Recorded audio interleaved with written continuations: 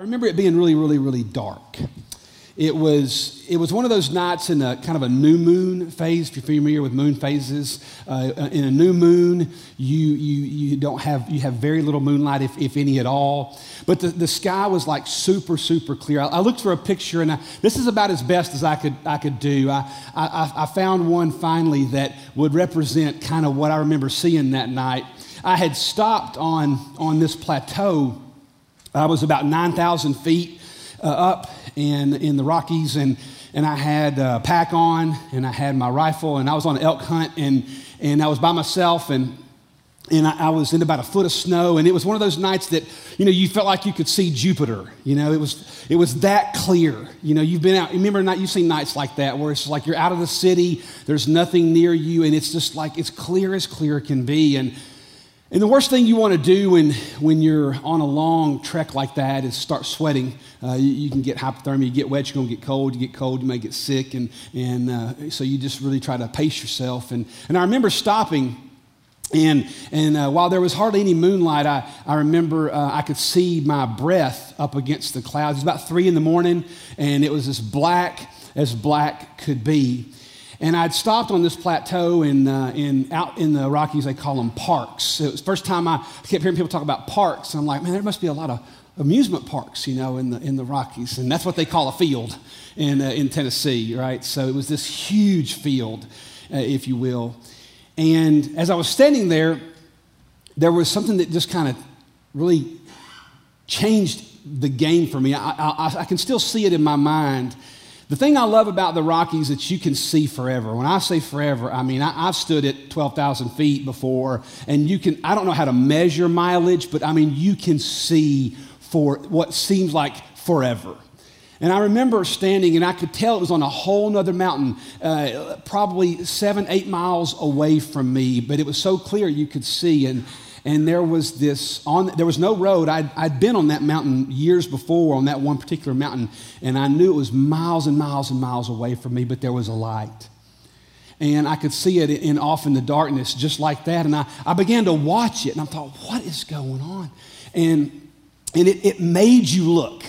I mean, when you're in something that black and that dark, you can't see your hand in front of your face. It made me look, and I couldn't quit looking at it. And I finally realized it was an ATV. It was a guy on a four-wheeler miles and miles away. I could see him slowly moving, and the light was tiny. But what was interesting about it was that way off in the distance, what was probably 5, 6, 7 miles from me, small little me in the dark of night, the only thing that penetrated that thing was one small light. But yet that one small light could be seen forever, it seemed like. And about every 5 minutes, I found myself stopping and like checking on that guy. Because like, where is he now? Because he made you look at him. He dominated it. He commanded your attention. Today, we're going to read a story that's a true story. It's probably one of my all-time favorite passages of Scripture about light that's commanded. So we're going to talk today about the reckoning of Christmas, because I think that's what it is. I want you, if you have a Bible, turn to John chapter 1. John chapter 1. I didn't really know exactly how to title today's topic, but just like that day in Colorado, that light made me deal with it. Well, there's a reckoning there that I think we had to deal with. What I love about the Gospel of John is that Matthew, Mark, and Luke start out with narratives. Matthew and Luke specifically, they start out with narratives, not John.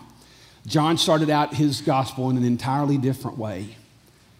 And in John chapter 1, he says this: in the beginning was the Word. If you don't have a Bible with you this morning, that's a metaphor for Jesus. In the beginning was the Word, and the Word was with God, and the Word was God. He, Jesus, he was in the beginning with God. All things came into being through him, and apart from him, nothing came into being that has come into being. In him was life, and that life was the light of men, all of mankind, if you will. The light shines in the darkness, and the darkness did not comprehend it, or your Bible may say didn't overpower it. Verse 6, it says, there came a man sent from God whose name was John. He came as a witness to testify about the light so that all might believe through him. John, he was not the light, but he came to testify about the light. That's Christ. There was the true light which coming into the world enlightens every man. He was in the world, and the world was made through him, and the world did not know him. He came to his own, and those who were his own did not receive him. One of the saddest verses ever. But as many as did receive him, to them he gave the right to become the children of God, even to those who believe in his name, who were born not of blood or not of the will. In other words, they weren't born of the natural man, but they were born of God. And the Word became flesh, and he dwelt among us, and we saw his glory. Glory as of the only begotten from the Father, full of grace and full of truth. You know that verse right there in verse 14, and the Word became flesh. Boy, think about that. You know, for the first time, God was no longer an idea. He was actually skin. You could grab him.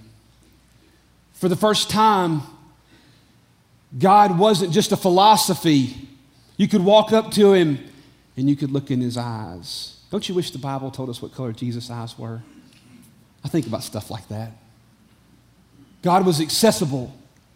The Word became flesh and he dwelt among us. It's strange, isn't it? I mean, it's really strange, no kidding. You know, if I'm being completely transparent with you this morning, in the last, I don't know how to benchmark time. I'm actually pretty bad at benchmarking time. I can tell you, the other day, and it's like 5 years ago, I'm pretty bad that way. But in the last 5 to 7 years, if I'm being completely transparent, Christmas has been a pretty big struggle for me. And I don't really know why. I mean, I love Christmas music. I mean, I started listening to Christmas music in November. Praise God for Spotify and Pandora, and you can put your hit list together and all that. And I love Christmas music. And I love putting the lights up, man. Hanging the lights and all that goes through. And, you get mad and all the stuff you have to do. But then you like it when you finally plug them together. And it's a glorious Clark Griswold moment. And it's awesome. But Christmas has not been easy for me at times. And I wonder why. And I get mad at myself. And I wish it wasn't true, but it is. And I think it's because, and this is my thought on it. I think it's because every year it's going to, unless the Lord comes, we're going to do it again next year. Unless the Lord comes, we're going to do it again the year after that. We're going to do it again, and we're going to do it again. And I find myself trying to find, why is it? And the only thing that in the last few weeks, as I've had that thought, I've come to the conclusion, what is Christmas for Jason? And what is Christmas for you and me? And I think Christmas is this. I think Christmas is an annual reminder. It's a flag in the ground. It's a stake. It's like a crossroads, a reckoning. You have to deal with, like I had to deal with that light that day in the Rockies. I had to deal with it. Christmas is an annual reminder that only Christ can rescue me from myself. That's what Christmas is, right? In fact, I wrote it down for you so you could just kind of put your mind around it. Christmas is an annual reminder that only Christ can rescue me from myself. Because see, the one thing about the darkness when you read about John, and he's talking about spiritual darkness. He's not talking about actual darkness. He's talking about spiritual darkness. The thing about the darkness is that the darkness doesn't self-correct, right? Darkness doesn't self-correct. Darkness can't get more light. It just can't do it. It takes an injection of an outside agent. Something has to come into the situation. It can't self-correct. But there was a day, the Bible says right there in verse 1 that in the beginning was the Word. Jesus was in the beginning. He was in the beginning with God. There was never a time that Jesus wasn't. He was in the beginning. And there was a time in the garden, the Bible tells us at the very beginning, that God walked among us, and among Adam and Eve, that is. They had access to God, and it was nothing but light. There was no need for light. It was all light, right? It was all light. There was a time when Adam and Eve were around, there was no pain. But can you imagine life without like joint pain? That was funnier in my head than you made it out to be, but it, imagine life when there's no disappointment. Imagine life without being disappointed in somebody. Imagine life when, think about this for a second. Imagine life when there's that somebody would have to explain to you what shame is because you've never felt it. Think about that. You see, there was a time when there was no shame. Everything was in perfect harmony with God, and then the shadows came, didn't they? The shadows came because Adam and Eve, and just like you and me, we demanded our way. We put our foot down and we said, I want to do it my way. And so God let us do it our way, didn't he? It's the thing about his heart, that he loves you enough, he gives you the opportunity not to love him back. It's pretty amazing.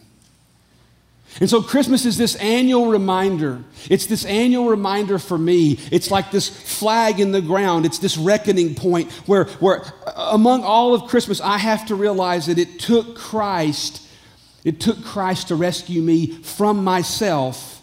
Why? That's the question. I mean, why in the world would he do that?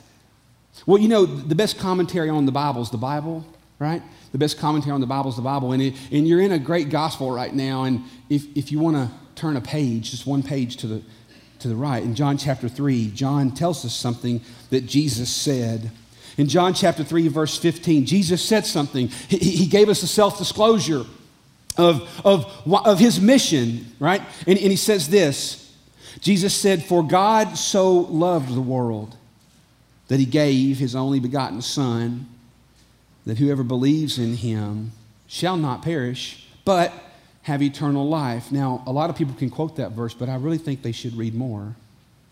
For God did not send the Son into the world to judge the world. Now, I want to stop there for a second. This isn't judge like MTV would tell you it's judge.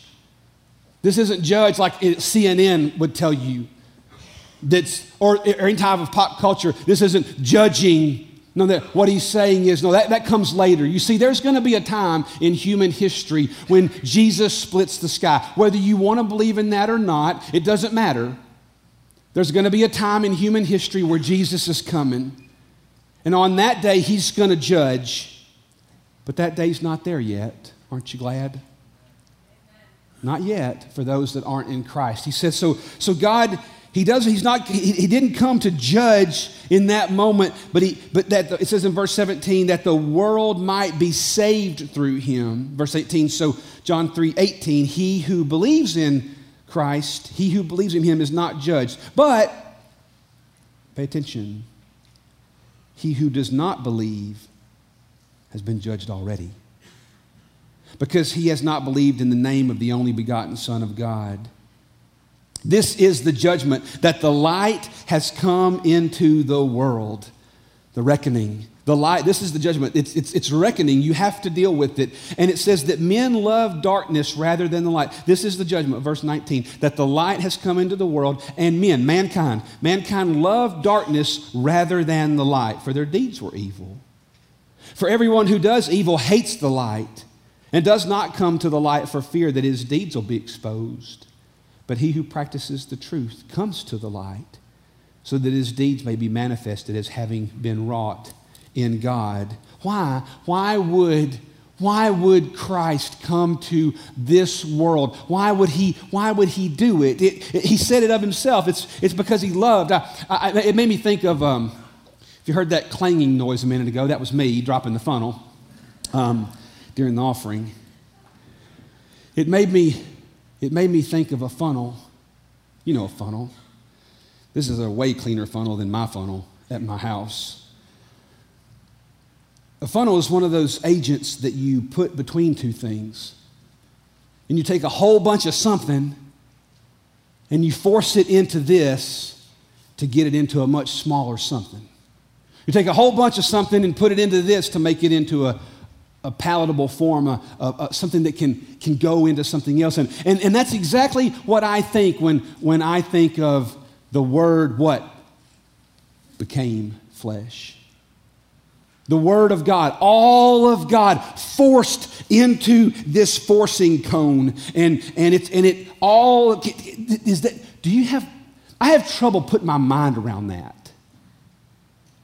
That he would care so much about ransoming his own creation that walked away from him because the deeds were evil and rejected the light, that he would care so much and love so much that he would become, he would choose to become all of God forced into the forcing cone, into flesh and bones and sinus infections and joint pain and sweat and people that don't like you and people that turn away from you and people that disappoint you. He would take all of that on purpose. I mean, that's really hard at times for me to get my mind around. And the thing I kept thinking of, and I think this is one of my struggles with Christmas often, because Christmas is a reckoning. Christmas, it is that time where we know that it's an annual reminder that God sent Christ to rescue me from myself. And every time I think of that, it really doesn't make sense to me. It really doesn't make sense to me that God would do that. That's how far he would go. That's how far he would go. It doesn't make sense. It doesn't make sense that he would walk on water. It doesn't make sense that he would raise Lazarus from the dead. It doesn't make sense that he would come and turn water into wine. It doesn't make sense that when he would face the demons, they knew exactly who he was. It doesn't make sense that he would go to a cross. It doesn't make sense that he would come out of a grave. It doesn't make sense that he would send a Holy Spirit. It doesn't make sense that he would give us a word. It certainly doesn't make sense he'd give us a church. I mean, all of these things, it really doesn't make, I wouldn't do that for me if I had treated me like that. Christmas is this annual reminder that it took Christ to rescue me from myself. And all of creation, all of God himself, all of the fullness of God dwelt in bodily form, forced into the forcing cone of existence. So it is an annual reminder. Christmas is this annual reminder that it took Christ to save me from myself, to rescue me. In a few days, you're going to go to a tree, maybe like this, got ornaments on it. You're going to exchange gifts, and it's awesome. You know, when you're young, Christmas is like you're plotting Christmas in February, and what you want. You're going to sit in front of this tree, and you're going to open gifts. But I do want to say that you and me, we are soaked, like saturated in shame if we don't stop for a second or even a few minutes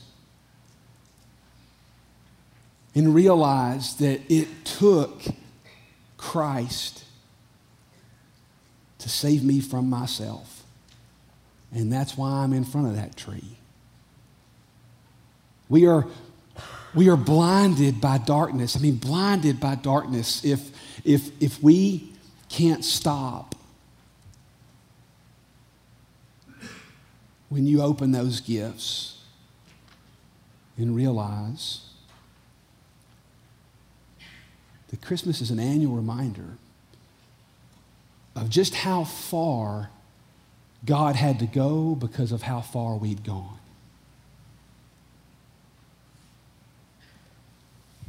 Now, when you you look at Christmas, so you ask yourself, what are we going to do with it? What are we going to do with Christmas? Well, you can do a lot of things with Christmas. Christmas has been fun for me this year. You know, like the tree lighting, we went down to that. I think all of Franklin came. It was great though, you know. Saw all kinds of people, some I hadn't seen in a long time down there. You know, so Christmas is a thing where you can, like the tree lighting there in downtown Franklin, Christmas is one of those times that you can celebrate it, right? You can celebrate Christmas. You can survive Christmas. Some of you are surviving Christmas right now. I was driving down 65 coming home. I had run an errand over in Brentwood yesterday, and as I come across, I'm going down 65 and I look over at Moore's Lane, and I was praising God that I did not have to exit Moore's Lane for all of those morons trying to get into that mall. Maybe you were one of them, right? I'm just kidding. You know, I go at like, you know, if I have to go to the mall, it's in like June. No, bless your heart, man. And I'm looking at all those red tail lights, and I'm like, oh my gosh, look at that. I'm so glad I live somewhere else than there, in that place. So Christmas can be celebrated. You can survive it. You know what? You can even serve it, right? You can serve Christmas. A lot of you do these awesome things. You volunteer at places. You give extra money to nonprofits, and you give extra money to us, to the kingdom of God. And you can serve Christmas, and you take your family, and you do cool things like, you know, and you take packages to people, and you start looking out for people that maybe get overlooked. And so Christmas is one of those things you can celebrate, and you can survive it, or you can even serve it. But there's one thing you cannot do at Christmas. And that is, you cannot not deal with it. It is a reckoning. And just like that light, that cold, cold night, standing in the clarity, when I was forced to deal with the light, you can do a lot of things with Christmas, but you cannot look past it. It's an annual reminder that it took Christ to rescue you from yourself.